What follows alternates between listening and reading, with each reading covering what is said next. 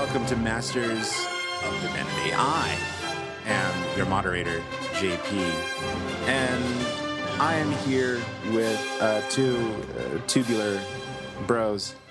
I'm here with Father Chuck, of course. Father Chuck, hello. Hello.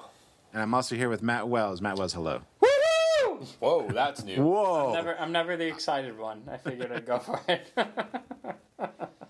Now that everybody's deaf, let's Now continue. everyone's really excited. Who wants to get this party started? Is this still on? Is it working? Is it working? Is that working? Hello. It's, you're coming through. Could you please stop testing the mic on our podcast? It does sound a lot better when I do this, though. A lot better. If we both leaned in, would it be a little weird? Yes. This is Ira Glass from This American Life. Whoa, what happened? JP spoke. The room rumbled. Awesome. Now, does Ira Glass host This American Life? Do I have my NPR hosts? Is it Terry? Is it Terry This Gross? is Sarah Koenig for Serial Podcast. So, hello everybody, and welcome to the Masters of Divinity podcast. Oh yes, hi. Glad you're here. We have decided to talk about missions this week. I have a question for you guys. When we were in college, I think all three of us, to some extent, were in some way, shape, or form involved with overseas mission work, right? Correct. Chuck, I think you went to Jamaica a few times, right? And then the big one when we were at PBA was Thailand. Correct. Yeah, just if we're going to do this, I've been to Jamaica 3 times. I have been to Thailand and Honduras and the Holy Land. Okay. Just hold on. I'm getting your medals right now. I'll be right back.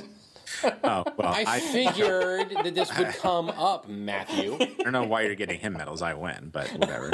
It's true. I'm a silver medalist in this one. You're assuming that I'm bronze? Yes. I don't think I'm medaled. I don't think I'm on the stand. But go ahead, JP. But carry on. you've also done some missions work as well. Yes. Haven't you, Matt? You've been to Haiti, right? Am I right? I have, yes, in high school. Okay, that was Haiti. Mm-hmm. You went to what were the other ones? Okay, here's what it was. In high school, I went to Haiti. Yeah. After college, I went to Costa Rica, and my wife and I, my wife planned, and she and I led PBA's first Amazon missions trip. Neat. Do I win points if I say we gave up part of our honeymoon to go? Does that Yeah, work? I think Do I get so. a medal now? Yeah. Do I get a medal? Okay, Sure, I medal. sure. I made it to bronze. No, isn't missions work about competing? Well, it's about No, being a but good we- person, I think which we're I think probably- I'm excelling at. It's So all about, no, it's just you guys are awful people. So we're gonna start with theology and let's back this up. No, but for real, Haiti, Costa Rica, the Amazon. Those are the missions trips I've done. cool. And I went to some places. So I asked you guys these things. We've all done. Did you say I went to some places? I did go to. Did you lead us into sounding like we're bragging and then just move right past yourself? I don't Where wanna- have you been? I Where don't have you been, wanna- JP? Where have you been? boast? I don't want to boast or anything. We're not boasting. We're But I've been to China, Philippines, Malta, Lebanon, and Syria, and England, France, the Netherlands. But do those count as mission trips, or are they just trips? No, they're on mission trips. I'm literally watching your head grow bigger as you're talking. Just Well- ego. No, just kidding. And we're just talking foreign here. We're not talking domestic type stuff, right? Yeah. Well, I mean, I don't know. I mean, some churches think that as soon as you step out of the door, you're on the mission field. That's right. So, That's right. I don't know if that's your philosophy or not. We could have a whole interesting discussion about, well, what about when you're inside your own house? Is that not its own form of a mission field? Yeah. What is a mission? What is a mission? Yeah. What is a mission? What is a mission? That's a good question. These are questions that are raised a lot.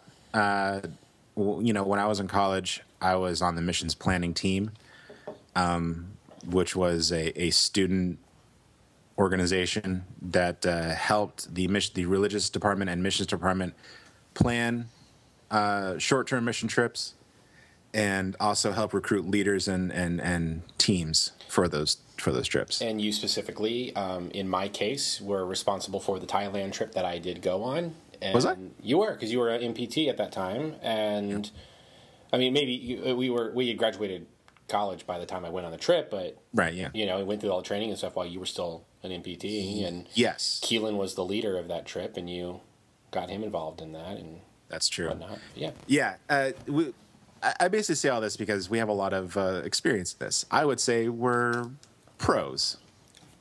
Yeah, to a certain extent. Maybe when it comes to short-term missions. You know, there is a difference between a short-term and a long-term. Short-term is under a year, long-term is over a year. But when we say short-term, we really mean like a few weeks, maybe a summer, right? right.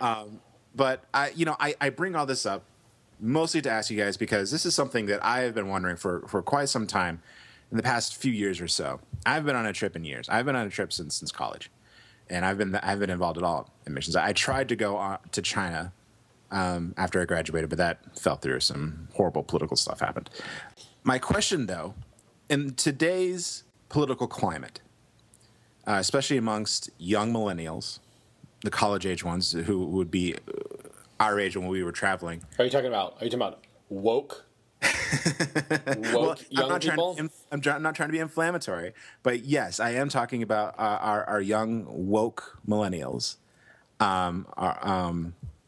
Would the idea of a short-term mission trip, going to a country for a very short, limited amount of time to do whatever work, whether it's teaching English, taking care of orphans, administering drugs, anything, and then to come back like a week later, 2 weeks later, or even over summer, is that something that is probably a little taboo these days?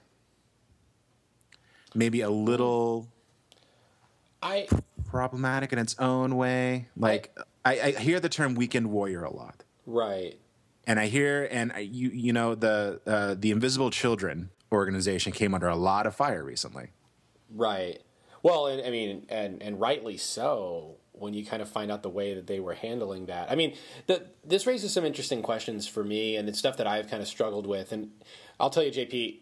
So just to kind of walk through the way missions and the way I've kind of understood it and experienced it has changed. So when I was at my church growing up, my Baptist church growing up, a mission trip was exclusively for the purpose of proselytizing and trying to get people to make a profession of faith in Jesus Christ. That was the point of it.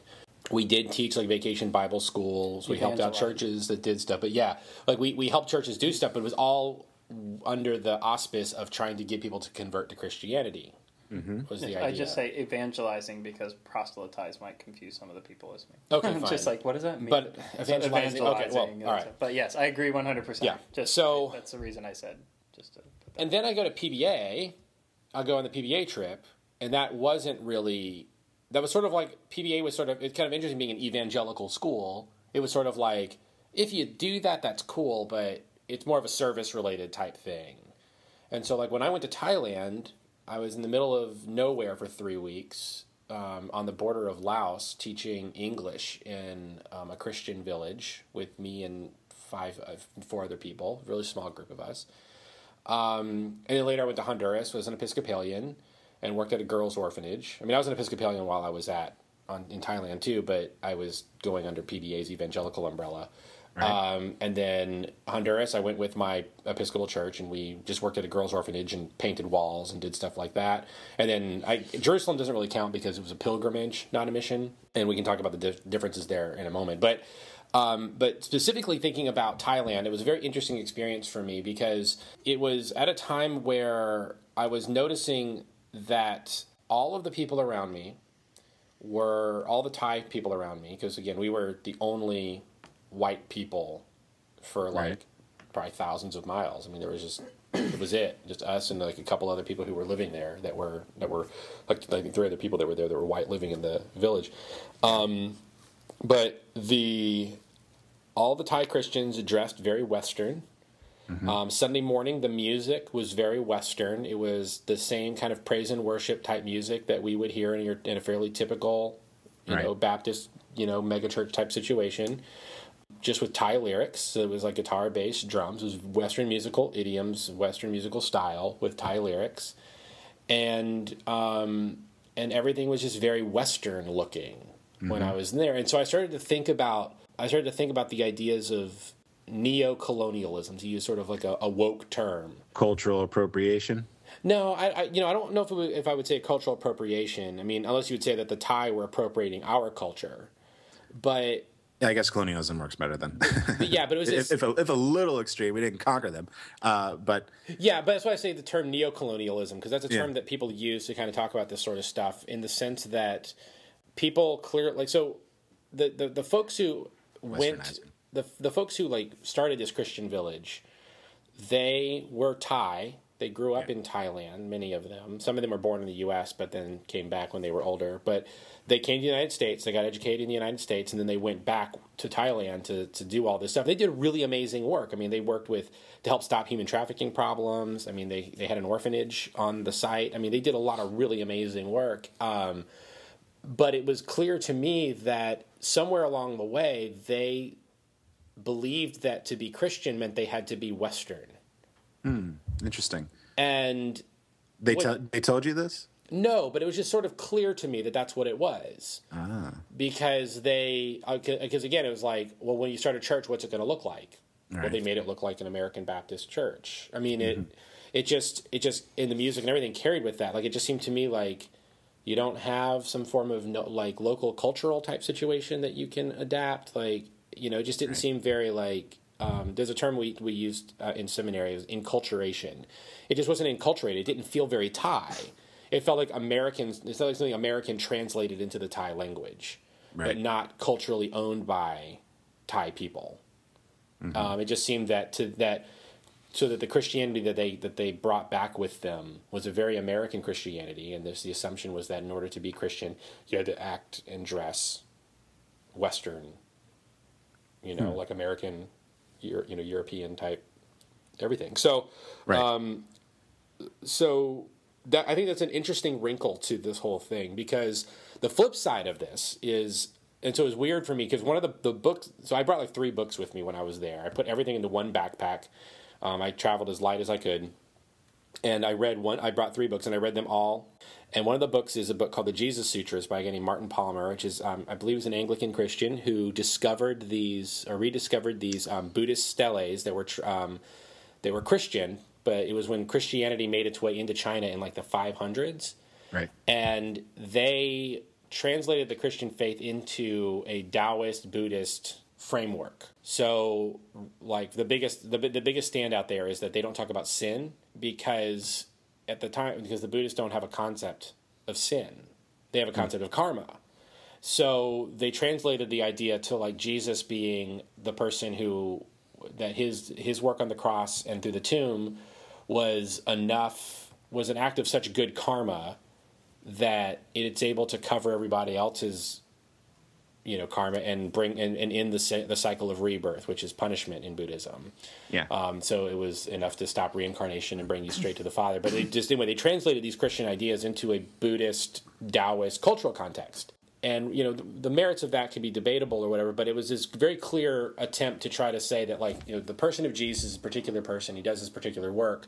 How do we make it make sense to you in the world you come from? Rather than, all right, now we got to try to get you on board with the idea of sin. Now we have to get you on board with this idea. So rather than trying to sort of force Western or, Middle Eastern philosophical ideas onto the ancient Chinese, instead they just sort of worked with what they had. So it was a really weird juxtaposition for me to read that book in Thailand while watching this other thing go on around me. Right. And so that's one of the great challenges, I think, with the church nowadays, is how do we do this mission work in a way that is respectful and honoring of another culture, not trying to sort of transpose our own ideas of what their culture ought to look like, while also just not being like anything goes. And I think that's why a big majority of these short-term trips that we were doing, especially, mostly at our university, wasn't just, of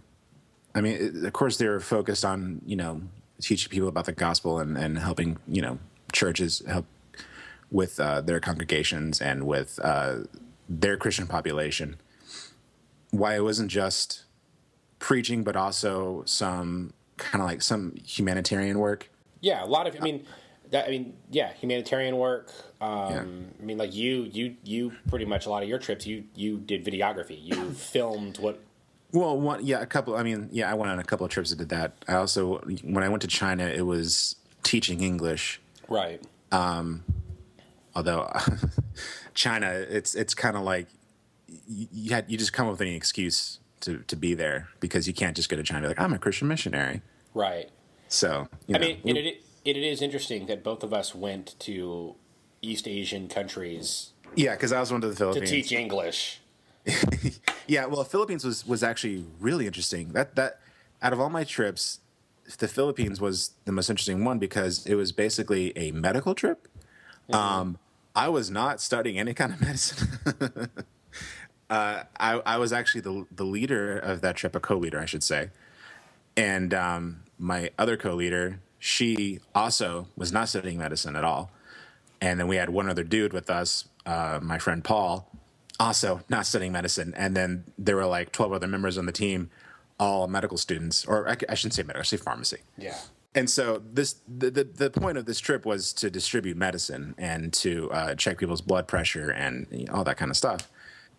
I mean, so like I couldn't really partake in that because I'm not studying it. I have no idea what I'm doing. I mean, I handed stuff out, but that's just because they told me what to hand out. But my whole role on that trip, there was no kind of like aid work to be done or teaching English. Like I was standing in front of crowds, basically, reading the Bible and stuff. And when we went to these villages to distribute medicine, me and my co-leader Gabe and Paul were just praying over people. That was interesting, an interesting one, because it was like there was no other kind of alternative to serve the people that we were with. It was pretty much, at least for three of us. I don't know about the other people. I'm sure it was for them too. So yeah, that was interesting. Well, I want to know, Matt, what you think about short-term missions, especially for young people. Is it something that in this day and age it could be seen as something problematic? Chuck has been talking about going to these cultures and trying to introduce Jesus to different cultures, but usually what happens is they think that they have to be Western in order to be a Christian. Are these trips? I mean, first of all, I think anything that a human being is involved in is problematic. There's going to be sides of it that are problematic. That's right. However, I have a question first, because I'm interested, and this I think will lead into my answer. But I'm interested, Chuck. Father Chuck, you brought up here missions and pilgrimage. Mm-hmm. Go. Short. Give me a. What are they? What was the distinction? Yes. I would say that a mission is more about, it's an outwardly focused thing. You are offering something to others, whereas a pilgrimage is an inwardly focused thing. You're on that primarily for yourself and your spiritual but not walk. A negative primary. Right, yeah, focusing on yourself for good. Right, yeah, it's a spiritual growth kind of thing. Here's why I ask. Short-term missions, I think, is an incredible thing that people should get involved in. I think that we should understand it and be more honest about the fact that it is a better pilgrimage than a missions. I think we should call them more of a short-term pilgrimage. I think that there is an amazing thing for a white middle-class male like myself to experience traveling to a third world country and seeing how things like joy and life and Christianity and hope and understanding thrive in the midst of all the nonsense I think is important being absent. They don't need all the crap I think I need for my life to be meaningful. I think that there's a powerful impact to that. And I think that you can go over there and do missions work, but I think that we need to understand it more as a pilgrimage, because 9 times out of 10, I think where those benefit the most is opening the eyes of the person going on the trip to realize how blind we tend to be throughout our everyday life. How I wake up in the morning and go through my life in America, and I might see a homeless person on the side of the road, and I think that I have an understanding of things like poverty and suffering. And then I go to a third world country where our idea of poverty is a laughable joke to them, and understand that they have nothing, and yet they have more joy than I did when I was the high school kid there. So I think that missions trips are short-term missions is an incredible thing. I would strongly encourage people to go on it. I think that you can do great missions-related work on a short-term missions trip, but I think that understanding it more as sort of a pilgrimage would be a better way of viewing it. Yeah. Because that tends to be how students come back talking about it. It's more of an inner reflective. That's true. And I will say, Matt, we've when I was on the missions planning team, we talked a lot about that idea of it being more an experience, and we were actually very cautious that it wasn't that kind of experience. Mm-hmm. We wanted to tell people. I mean, we were pretty. I mean, I'm not going to name any names, but there were people who were downright militant about letting the kids know this is not about you. Mm-hmm. This is not about your experience. This is not an adventure. Even though I was like, no, this is an adventure, guys. Yeah, well, and that's... Sorry, go ahead. I was just going to say, like, I hear that, and there's a part of me that agrees with it because I think it's an inevitable fact of the trip. And, yeah, I think you do gain a lot out of it, and that's an important piece of it. But I think the one thing that troubles me in that is there's a term that I've heard that refers to it. They say that we should stop calling them short-term mission trips and call it mission tourism. Interesting. And that what happens is that we sell it as this idea of... And that where it becomes problematic is where you take these, sort of privileged kids, 9 times out of 10 white, to go into these really poor areas of other countries, and it sort of allows kids to reaffirm their privilege. Yes, that is yes. Yeah. And I don't even know where to begin with that because I've experienced that a lot, especially when I was involved. Right, and that it becomes troubling when you go to a culture or you go to another country and their culture just becomes about taking, and then that's when you get into the whole issues of cultural appropriation, which I honestly think is a lot of BS in most cases. The criticism of cultural appropriation, but we can get to that at another time if we want, or even later. But I think it's one thing to be aware of the fact that it's hard. I think it's hard to talk about in the planning and lead up process of it. I think probably the most important thing in that, because I mean, I know that I have been enriched through my experiences going to other countries, and so and in the way that and what mission trips offer that few other countries or few other travel opportunities offer is like you get to be among actual people. My first Jamaica trip, we slept in the living room floor of this guy in Mandeville. And even to this day, when I meet Jamaicans and I tell them where in Jamaica I've been, and they find out that I spent most of my time in places like Mandeville, Christiana, Porres, I spent very little time at like Montego Bay or Dunn's River Falls. They're like, oh, like you actually went to real Jamaica. Like they becomes this very, they're not, oh, you're not just some white boy who was on a cruise ship. Like you've actually been to Jamaica. Mm-hmm. And like the fact that I can connect with folks on that level is an amazing opportunity. And so I want my kids to experience that. I think a lot of people can really benefit from that. But at the same time, I think we have to be aware and careful of how we process it when we come back. Because I'm sure all of us are guilty. We've all had that.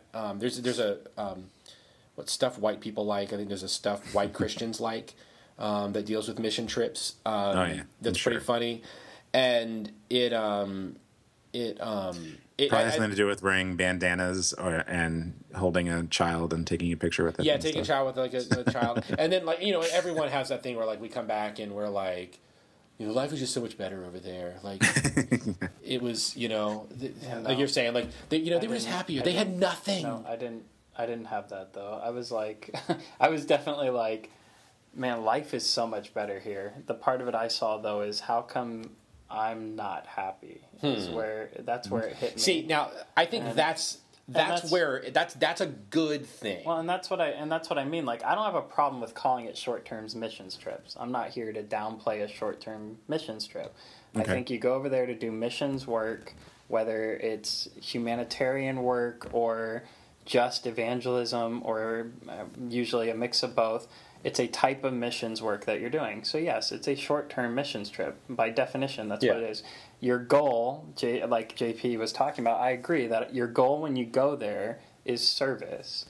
But I also believe that possibly the better understanding we could have is to view it as a short-term pilgrimage. Yeah. Because if you go over there with that mindset, you are serving, you are doing missions work, you're giving of yourself, but the ultimate focus is it going to impact my life when I come back? Because I'm only there for X number of days and then I'm back.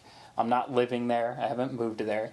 So when I come back here, what effect does that have? Yeah. And if it doesn't have a real effect, then the trip was meaningless for me. Not for the people there. No. You still reached a couple needs, but you're there for a week. It's like you're there and you're gone. Like we helped in Haiti, we helped build a church, which means we carried cinder blocks and helped them stack them on to build a wall.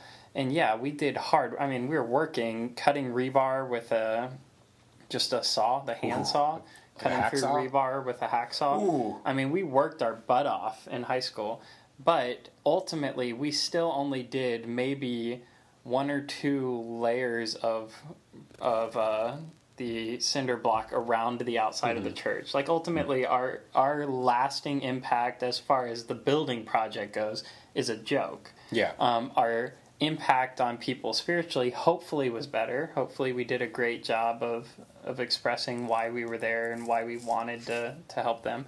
But the impact they had on me is lifelong. Right. And I feel like that's why I say to view it for the person going, to have an idea of viewing, because I feel like there's also the danger of downplaying that. You're going on a short-term mission trip. This is all about them. Yes and no, because it is only a short-term. Most kids who go on a short-term missions trip have no intention of going into full-time missions.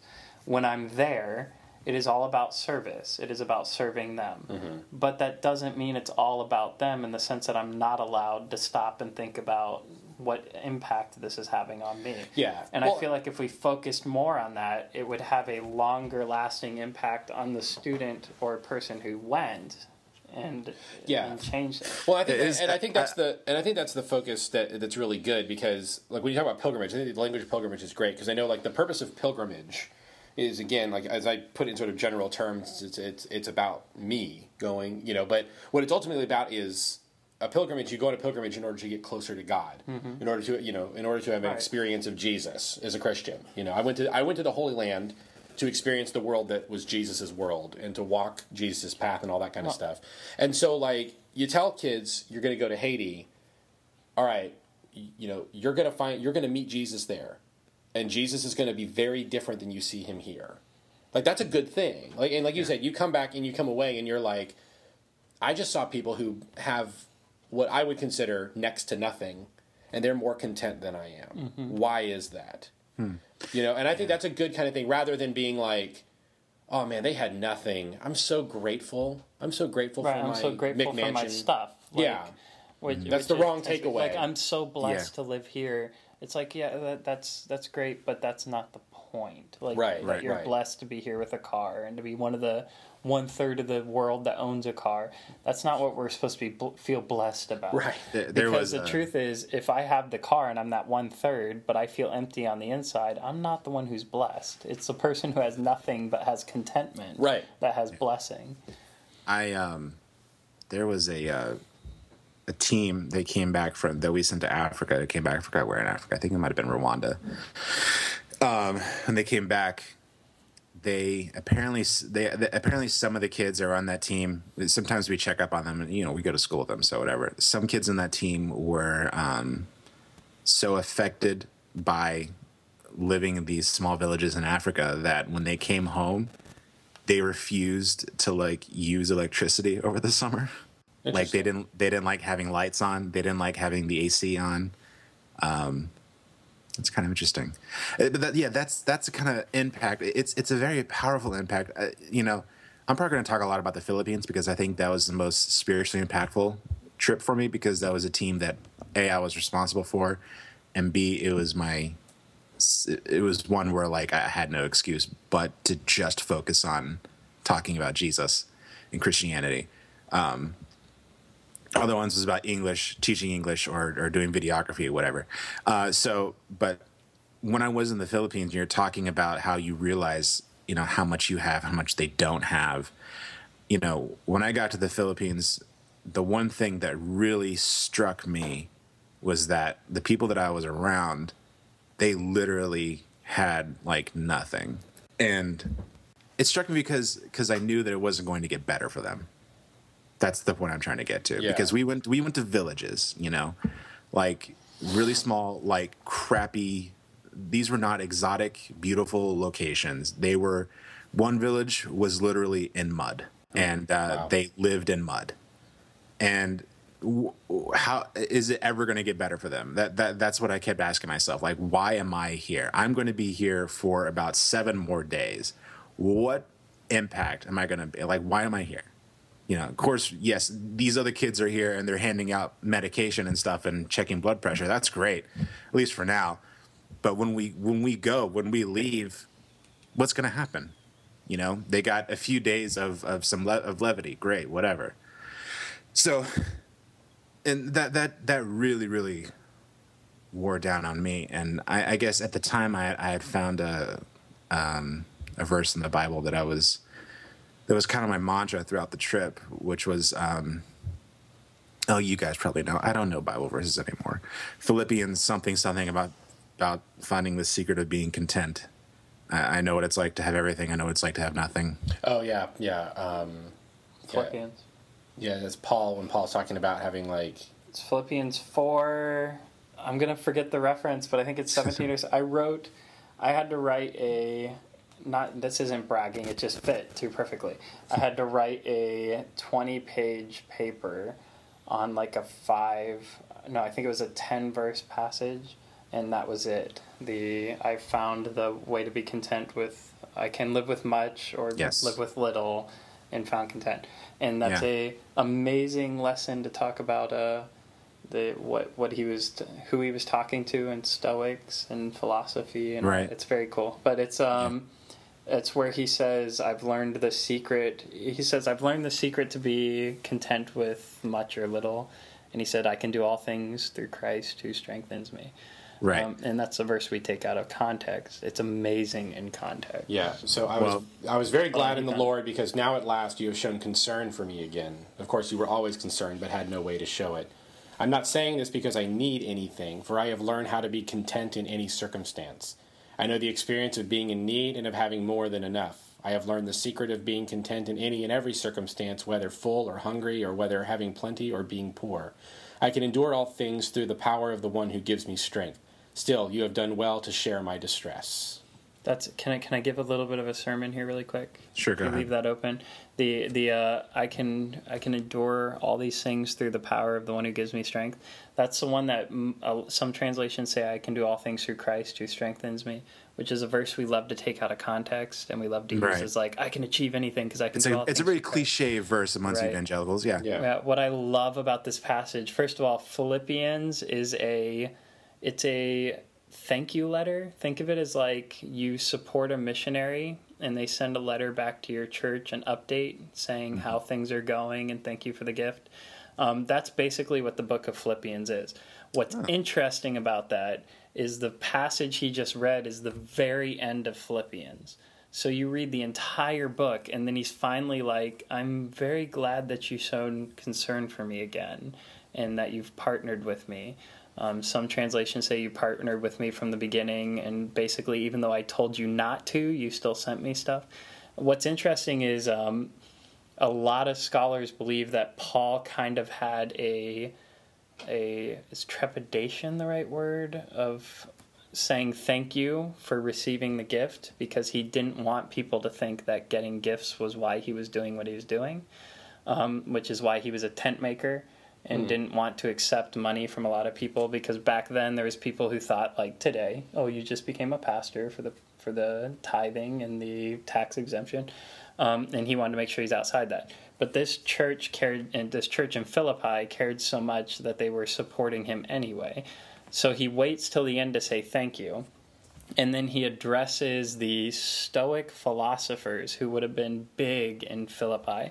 And Stoics were all about self and how I am all I need to accomplish everything in life. Like the height of understanding and the height of spiritual enlightenment is to be self-sustaining, to be completely independent. Self-sufficient. Self-sufficient, thank you. I couldn't think of the word. To be completely self-sufficient. And they proved that by living with as little as possible so that they could basically be kind of bragging, like, I have nothing, and look how good I'm doing. So Paul, in a letter that would have been read out loud, Paul is writing to these people and saying, I've learned how to live with a lot and how to live with little. It doesn't matter if I have a little, doesn't matter if I have a lot. That's not the issue, which is great because in America we can learn a lot about how to live properly with a lot. He said the issue isn't whether you have a lot of stuff or a little or nothing. It's not, I have lots of stuff, so look at me, I'm awesome, or I have nothing but can still live, so look at me, I'm awesome. He says, I've learned the secret, and you could totally see people, like this guy has the secret to everything. I picture everyone kind of like, I picture all the Stoics in the audience kind of moving to the edge of their seat and leaning in. He's like, hey, you want to hear a secret?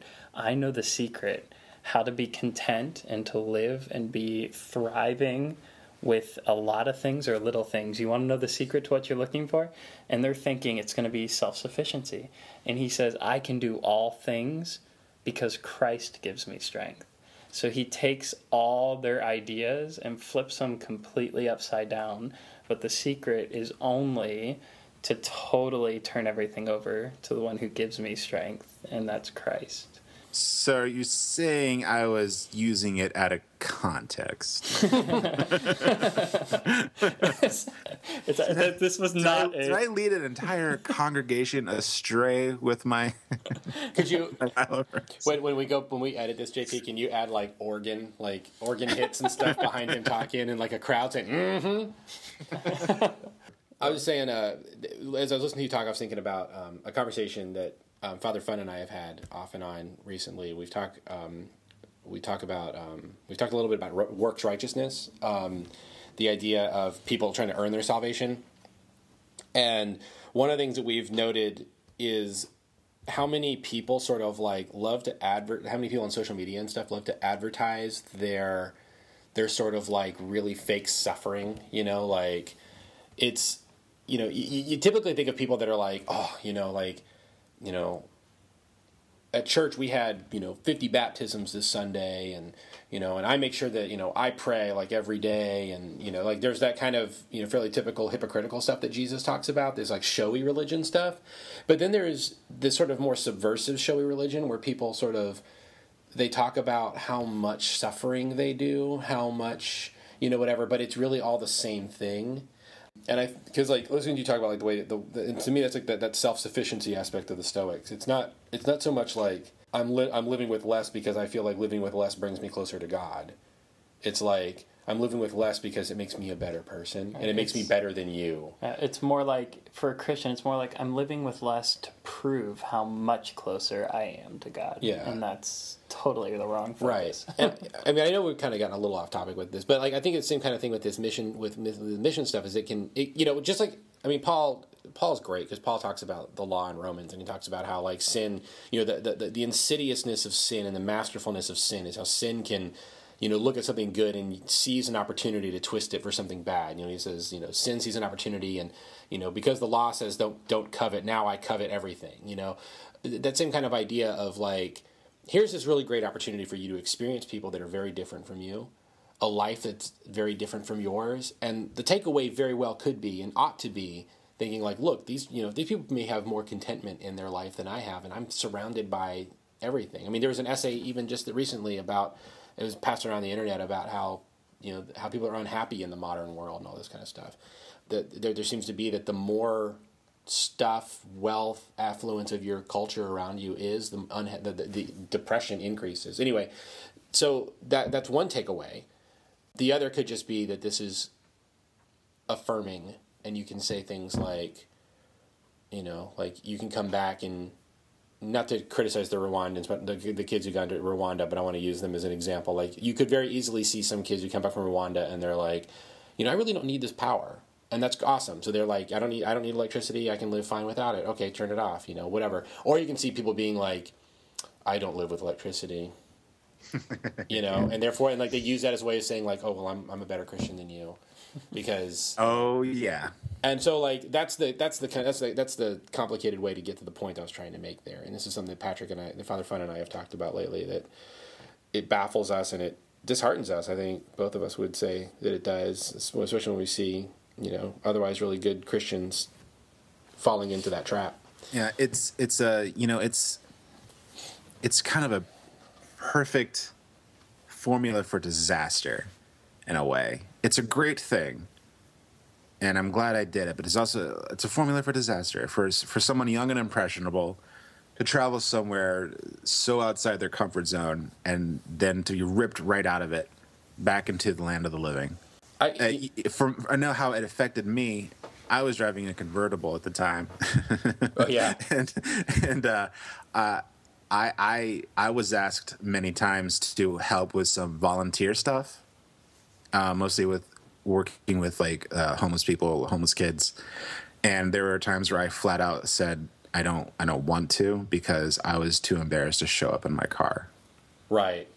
It's funny you talk about this. I worked, so the church I worked at in Washington when I was in seminary was Church of the Epiphany in Washington, D.C., which is about 75 to 80% of the congregation's homeless. So like that's like a big part of their ministry. The church there is homeless ministry. And I remember showing up, like every morning on Sundays I had a struggle of what my outfit would be. Because I didn't want to be dressed too nice. That I would be like off-putting. Yeah. But I didn't want to dress too poor, like I was trying to like pretend that I was poor with them, So like there was always a struggle to try to hit that sweet spot. But then, I had a conversation with folks. So that was a big part of the ministry there was not only do you like spoon food to people, but you also grab a cup of coffee, grab a plate of food and sit down and eat with them and just chat with folks. And one of the things I learned was a pretty general consensus of like, look, man, I if I had nice clothes, I'd wear them. Like, I wish I had them. You should wear them too. If you have stuff that's like good, like do it. Like that's not, there's a difference between you're flaunting it and another when it's like you have it, take advantage of it, which was kind of an interesting take on it. But it's funny that you mentioned that because, yeah, just like you, man, I had my struggles. I loved, and if we can talk about some of the funny things about missions and young I've got some cringe stories. I loved the kids who just like they never came back when they were back in class, like who would like go whole semesters without wearing shoes or something. You're like, right. Yeah, I mean, it does affect. Some of this stuff does affect you. I mean, I know for Lent one year, my Lenten fast was I gave up clothes. Hold on, Matt. I'm going to explain it. I didn't do anything. I know. I'm being thrown under the bus right and left during this episode. For the sake of the listeners. What I decided, it was one of those things, it was actually before I went to Thailand, but I decided that I thought, I'm going to use Lent as an opportunity to share solidarity with people who were poor.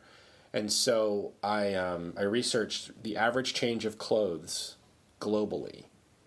And the average change of clothes is like, it's like somewhere between 2 and 4. Mm-hmm. So the average person on the planet only has 2 to 4 changes of clothes. And that's me, yeah. So I packed up all the rest of my clothes into a box in my closet, and I left myself four changes of clothes. And did that for 40 days of Lent. And that was something that was like, it was really enlightening, and it was something that I had a hard time coming back from. I wear the same outfits over and over now, and now I have a uniform, so that helps. But it was a very enlightening, interesting experience to go through that. In the middle of my affluence and privilege here. I have to be completely honest, make confession. I instantly wanted to be a jerk during your story. And what did you want to say? Why didn't you leave 2 pairs? Why did you have to leave 4? I was like, did I say 4? You said 2 to 4. You're like, I left myself 4 pairs. I actually left myself 3. I put myself right in the middle. But I allowed myself that if anyone gave me an article of clothing, I'd incorporate that. And somewhere along the way, someone bought me a shirt. I was totally joking, but yes, go. Okay, good. But I did put myself on the wealthier end of the spectrum, just because realistically, I had a job that I had to I had to deal with, and I worked at Banana Republic, so I sold clothing, so I had to dress a certain part to work clothing there. to sell the clothing. So I had to. There were some realizations there, but I know like other friends of mine who, like Keelan, once did 40 days with no shoes. That's an interesting story. We'll have to have him tell that on the podcast. Of course he did. It was awesome. So absolutely no 7-Eleven for 40 days because no shirt, no shoes, no service. Keelan, if you're listening, I'm telling your story. Sorry. What he found was, so pretty much what he did was he kept a pair of flip flops in his back pocket all the time. But he generally, Keelan, he dresses pretty nice, collared shirt, jeans, most places, whatever. He found that if you dressed really nice, no one paid attention to your feet or said anything. He only had like maybe 3 times that entire season of Lent had maybe only 3 times that people tell him that he needed to have shoes on. It was like once at Publix, once at a restaurant, and somewhere else. I know the restaurant I was with him when that happened. And they saw the flip flops in his back pocket and were like, "Are those supposed to be on your feet?" Well, to be fair, this is in Florida where everyone wears flip flops anyway, right. So they probably right.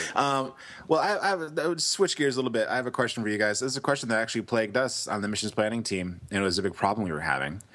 What we noticed was that it was very difficult to get men interested in missions. We had no problem getting women. In fact, the team I went to the Philippines, there were only 2 guys, and the rest were women. It was like 13 people. But do you think there's a reason behind that? Is there it sounds like a consistent church problem in general. I mean, you think so? Yeah, I can. It's just a thing. I mean, the entire history of the church has largely been the place where it's been a place where women have been much stronger presence than men. I mean, even though men have been in charge of the thing, typically there have been more women in congregations than men. That's just a fact of the church. Some people, by the way, scholars attribute that because early on the church was one of the few places that would empower women to be independent and do their own thing. But yeah, I don't know the answer to that. Maybe Matt has some thoughts on it, but Matt has a concerned look on his face. I think he has an opinion on this. No. I think that it would be a whole nother podcast episode for me to start really? Start my opinion on gender this. in church. So I'm just moving along. But you think it's sort of an overarching church problem, not just missions, just at least a Western American, especially problem. Yes, I think that it maybe, and this is totally a maybe it's an ego thing for men. Maybe it's they feel like they're already doing so much they don't need to. I don't know specifics, but I have lots of thoughts on that topic, but we'll save them for another day. It could be that because so much mission trip advertisement is around the idea of like caring and, nurturing type language, and a lot of men just sort of, that's like not their thing. There's that macho jock kind of thing that we get fed, daily as men. I will say though that in my church growing up, I think it was about 50-50 split most cases. I mean, we had a lot of guys go on our mission trips without any problem. But I will say, and this is something I kind of did want to talk about it, is in preparation for mission trips, one of the things I appreciate that my church did, and it concerns me that I see a lot of churches and other organizations not doing, is my church had a very clear, it was a very clear weeding out process.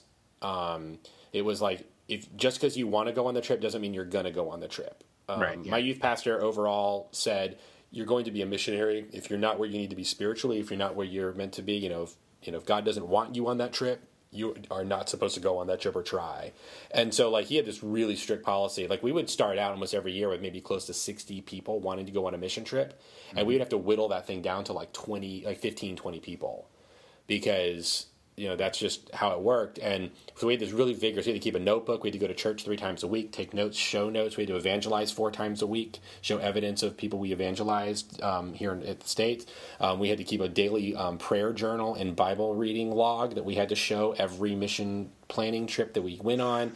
I mean, really rigorous type stuff in order to prepare. Plus, we had to have all of our shots and all this kind of stuff. And we also had to we had to send out so many support letters, and they could not be from our families. They had to be, we had to raise our own money. If we couldn't raise the money, we didn't go on the trip.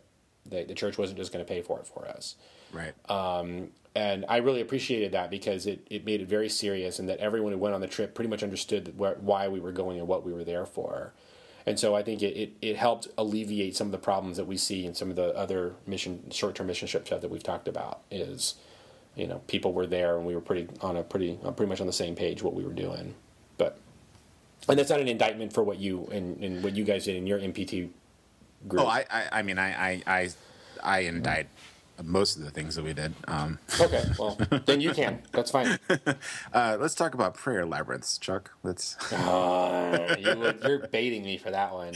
Chuck, do you have any disaster stories, any mission trip disaster stories that you could share with us? I don't know about disaster stories. I mean, I do have there's a pretty cringy moment where Awkward moments. We were in Jamaica and we were on a bus and we had I think we were going to a beach. We did like one vacation day, and so we had a bunch of these Jamaican students in the bus with us. And one of the girls on the trip looks at the students, and I hear the question come out of her mouth: "Have you ever seen Cool Runnings?"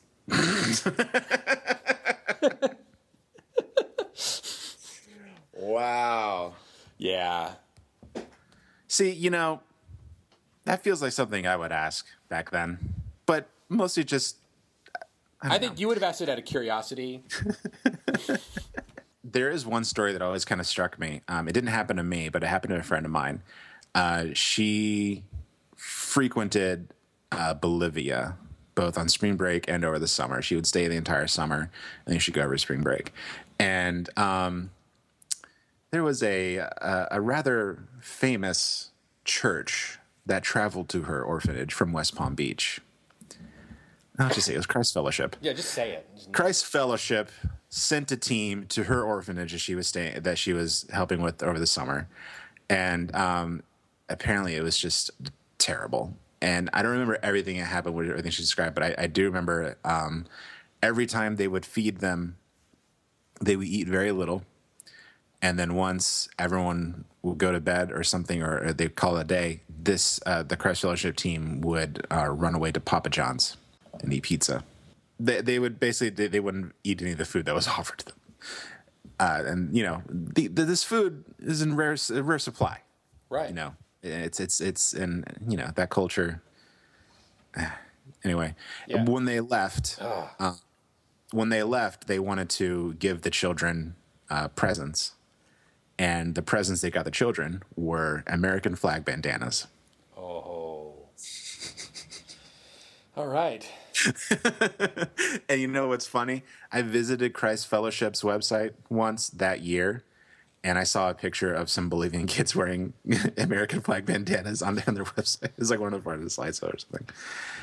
I like the food thing. I mean, the food thing is something we really could have talked about because. Oh yeah, I've eaten some food, my friend. Oh, my youth pastor growing up instilled in me, you eat whatever they put in front of you. Yes. He says, he used to tell us, I don't care if you have to throw it up later. It's eat funny. it. It's funny. I had that philosophy too, Chuck. But then I learned that some cultures, if you don't eat and if you don't want to eat anything, you shouldn't, because they will keep feeding you until you get sick. Right. That happened to me in the Philippines. I did not know. They were debating. In fact, it happened so much they were debating on letting a team back because they eat so much food. I don't understand. But we didn't know that the culture was, if you eat everything on the plate, they're going to keep filling a plate up until you stop eating. Right. Yeah. Thailand had some of that, but no. I mean, I ate dung beetles, man. Oh. Like, they put dung beetles in front of me, and I ate them. I ate cat in China. I did it. It happened. Meow. I didn't know it was cat. In my defense, someone offered me ribs. It looked a little weird. Like, these don't look like. I'm from Texas. These do not look like the ribs I eat in Texas. You eat cat ribs? Yeah. That's kind of awesome. I mean, they told me they were ribs. I don't know if they were. Ribs are pretty easy to figure out. I mean, I don't know. They look like ribs. They told me they were. I don't know. Yeah, they did. It's ribs. There was a hair on one. Yeah, I'm not joking. There was a hair on one, and just kind of pulled it out of my mouth. Later that day, the national that we were with, American girl, comes up to me. She's like, "I didn't want to say anything because we were in front of people, and I don't want to embarrass you, and I didn't want you to freak out. But those quote unquote ribs you're eating was cat. I was like, oh, I'm glad you didn't say anything because I would have spit it out. Now I have to go throw up. Whatever. I bet it was delicious. It was good. Everything I ate in China was amazing. And the only thing I refused to eat, and it was okay because it was just like more of like a dare anyway, in the Philippines was blood pudding. Have you ever heard of blood pudding? Yes, I have. Matt, are you familiar with blood pudding? Well, No, not familiar. for our listeners, blood pudding is basically an egg with the fetus still inside it. And what you do is you tap it open. You tap it a few times, you crack it open, and you drink the juice that is inside the egg, and then you pull out the fetus, and you go to town. You go to town, and they call it blood pudding because there's some cartilage in that little chicken that you were devouring, and it cuts your mouth a little bit. Causes you to bleed. They did that with duck eggs in Thailand.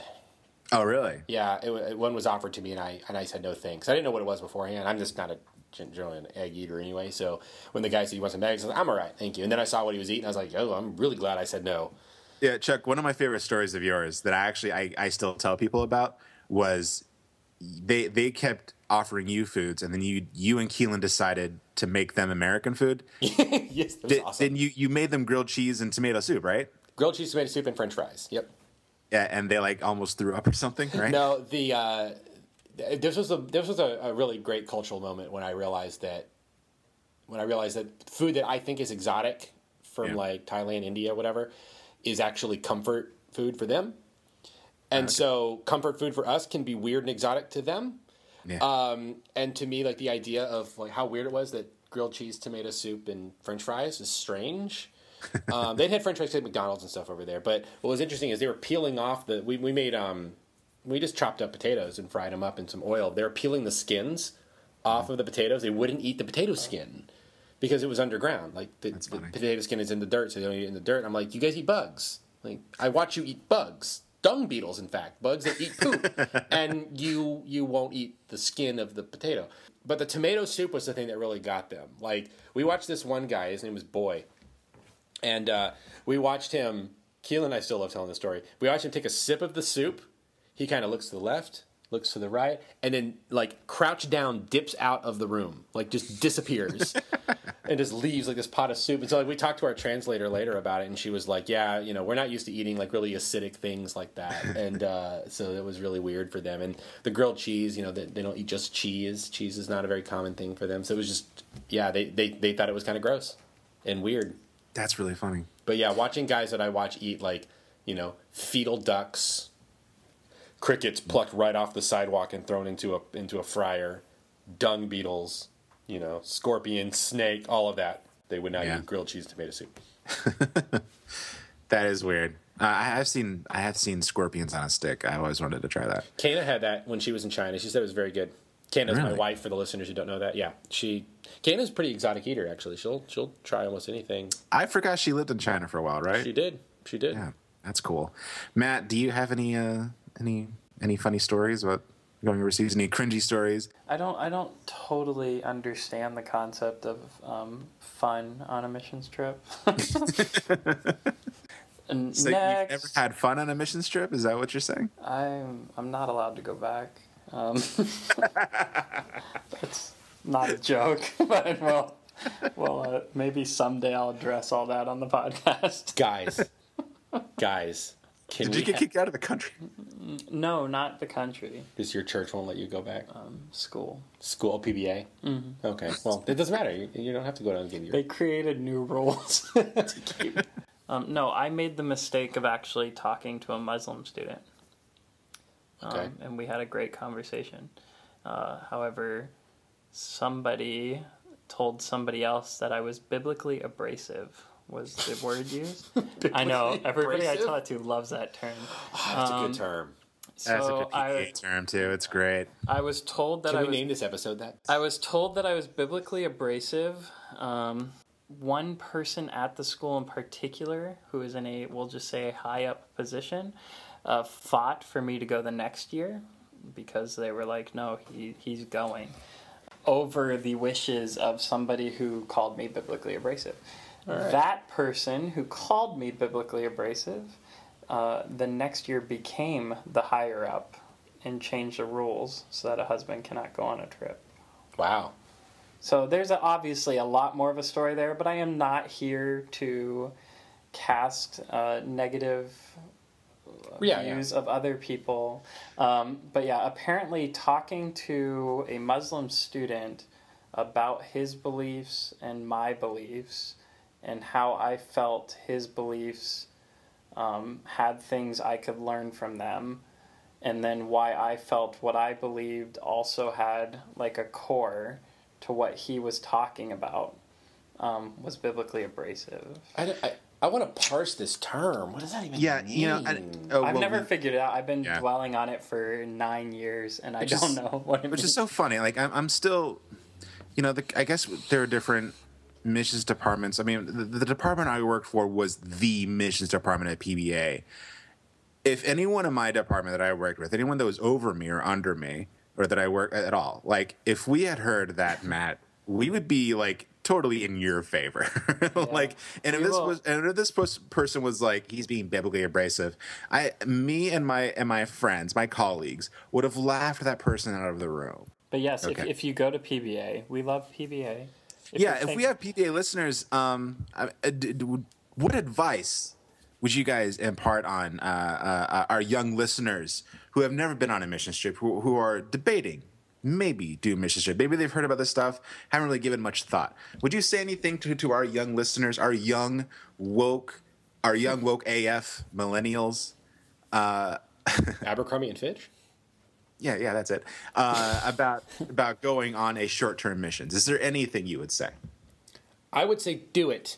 But I would say take a lot of care and preparation in it. Don't just go like on the big trips that like all your buddies are going on, because especially like at PBA, there were like those 2 trips that were like always the ones that everyone went on, and they were primarily fun. Like there was a go surfing in Costa Rica trip, or like I know when we were there, very popular trip. Yeah, well, I know when we were there, I think a lot of people went to, I think it was Brazil. That was like a huge trip to Brazil, and that was the one that like I remember like friends of mine who were in no way, shape, or form Christian going on mission trips, which really concerned me.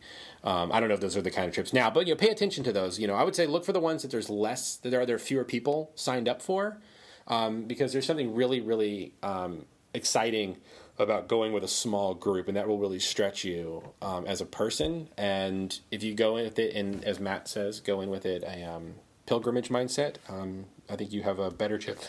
Excuse me. I think you have a better chance of having a really rich experience of Jesus in that context. But I think there are a few things that can be better for the spiritual life for a young, privileged American than to get outside their comfort zone and to try to proclaim the gospel in a different place, and to learn about people in a different place, and to see how Jesus is at work there. That Jesus does stuff outside of the shopping mall-esque megachurches that we all know and many of us experience. Yeah, you want an eye-opening experience? Go to China to experience the underground church. Yeah, there you go. It's kind of scary. Matt, do you have any advice, any wisdom, anything, any opinion you might want to share with our young? I would just pretty much have to echo Father Chuck, especially since he already referenced me. I stole your line. I would definitely. Kid stole my line. I would definitely say go. If you get the opportunity, take it and go. I would say when you're in whatever country you go to, make your mindset service and make it about serving the people there in whatever way that is. However, do not allow anybody to discourage or talk poorly about the idea that it is also for you, and view that aspect of it as the pilgrimage. And kind of the way, as we're talking about it, here's my kind of thought on it, just to put it this way.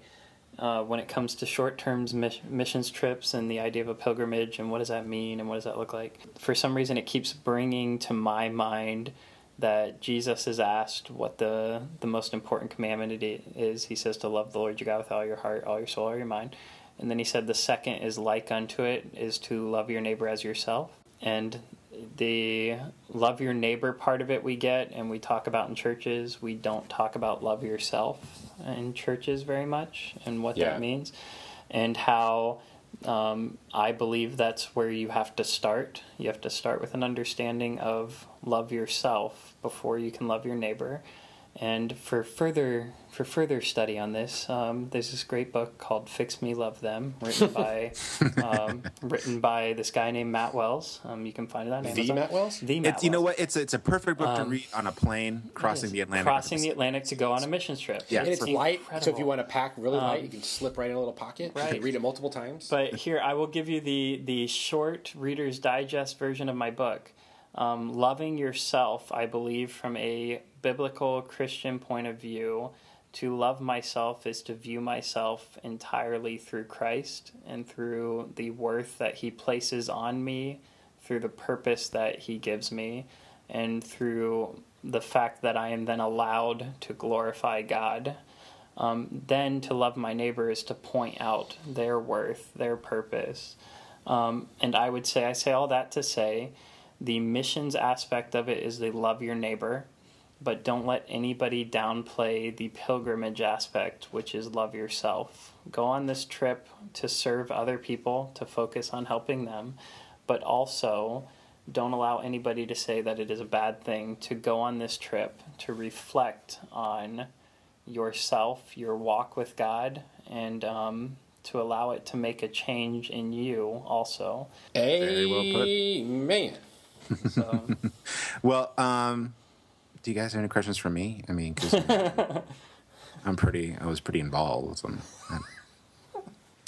What so JP, you had What like would you say So in your- to young, woke, Abercrombie Fitch, millennial Christians? I mean, All right, you listen. went on like 90 Listen. missions trips, JP. Listen, I'm not gonna tell you what to do.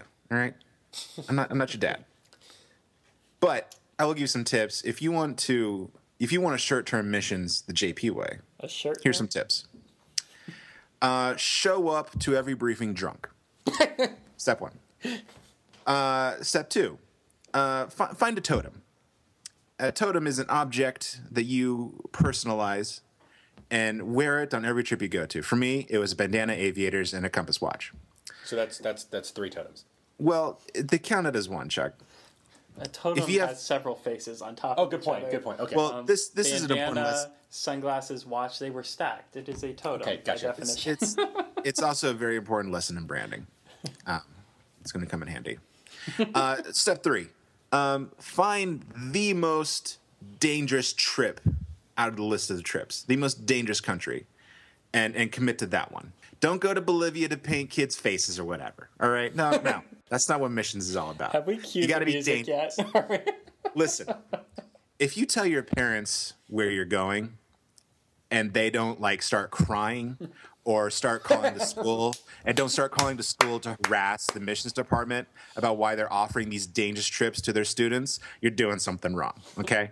That's not how you missions trip the JP way.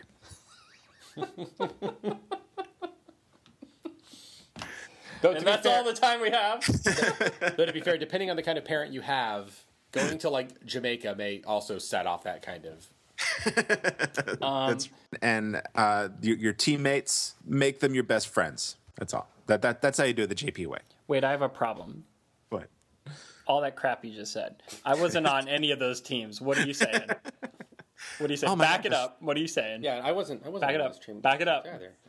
I didn't go on a mission. Back it with up. JP. We weren't okay, on your here's the missions thing. teams. This was a satirical piece. We're not his okay? best friends. This was a satirical piece. Wait, hold on. We're not his best friends. No, hold on. Technically, are we on a mission trip right now? Oh, jeez. Is Masters of Divinity It's our mission. a mission? The people group that we reach out to are nerds. They need Jesus too, man. For real though, my actual advice to young people interested in missions, just don't be afraid. That's it. Just do what you think is going to be awesome, And, it's kind of funny that I say that because all throughout my missions career in college was all about, I'm not doing it because it's cool. I'm not doing it because it's fun. No, that was a huge part of it. Most of the reason why I did missions is because of how awesome it was. Like, it changed me as a person. I'm not who I am today. I wouldn't be who I am today if I didn't go to those places. It's a huge learning experience, and you have no idea what's going to happen. You may impact every single person you meet. You may not have a single impact on anybody. But I think what's important is that you just do something with your life. Make it an adventure. Don't listen to people that say it's not an adventure because it totally is. I mean, I was in Damascus. Was I supposed to say this is not an adventure when I was standing in the streets of the old city of Damascus? When I was standing on top of the Great Wall of China?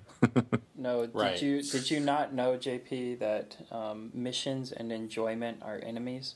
No, of course. You should be miserable the whole time. Yes, if you enjoyed it or you had any aspect of fun, which is why I'm ashamed of the two of you, and there's funny experiences we had on mission trips, then you weren't on mission trips. You don't have fun on mission trips. We were on missions dare you. tourism. Yeah, how dare you? Mission tourist trips. What was it called? Mission tourism? Is that Mission what- tourism, Mission yeah. tourism. That's the term that people use for it, yeah, for some of it.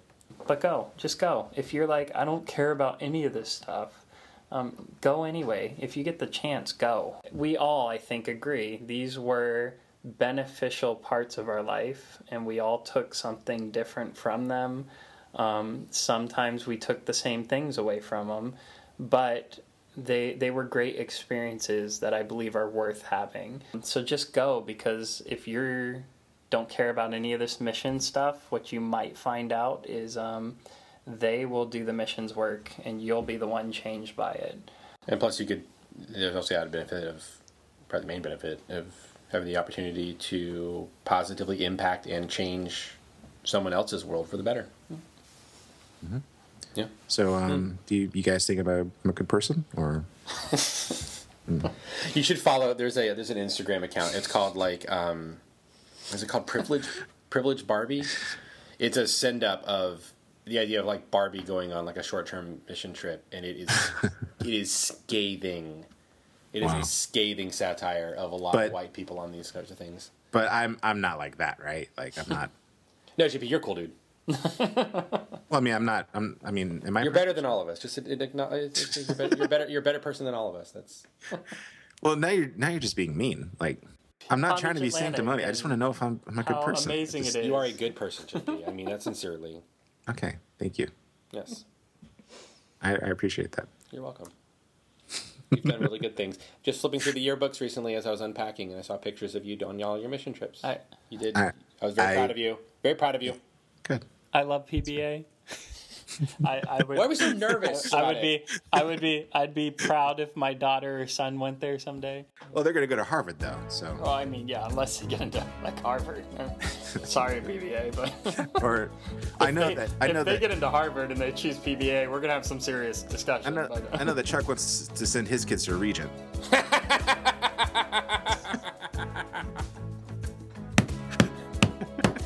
Anyway, that is all the time we have today. Thank you so much for joining us. Join us next week. Inhaling Sharpies, not that big of a deal. Smoking Smarties, the new high. I don't know. You should try smoking Smarties. I don't know. No. Don't No. Join us next week as we talk about why no one should follow JP's advice and why. Father Chuck, thank you so much. Matt Wells, thank you as well. Join us next week. Goodbye and good journey. Good journey. Gotta think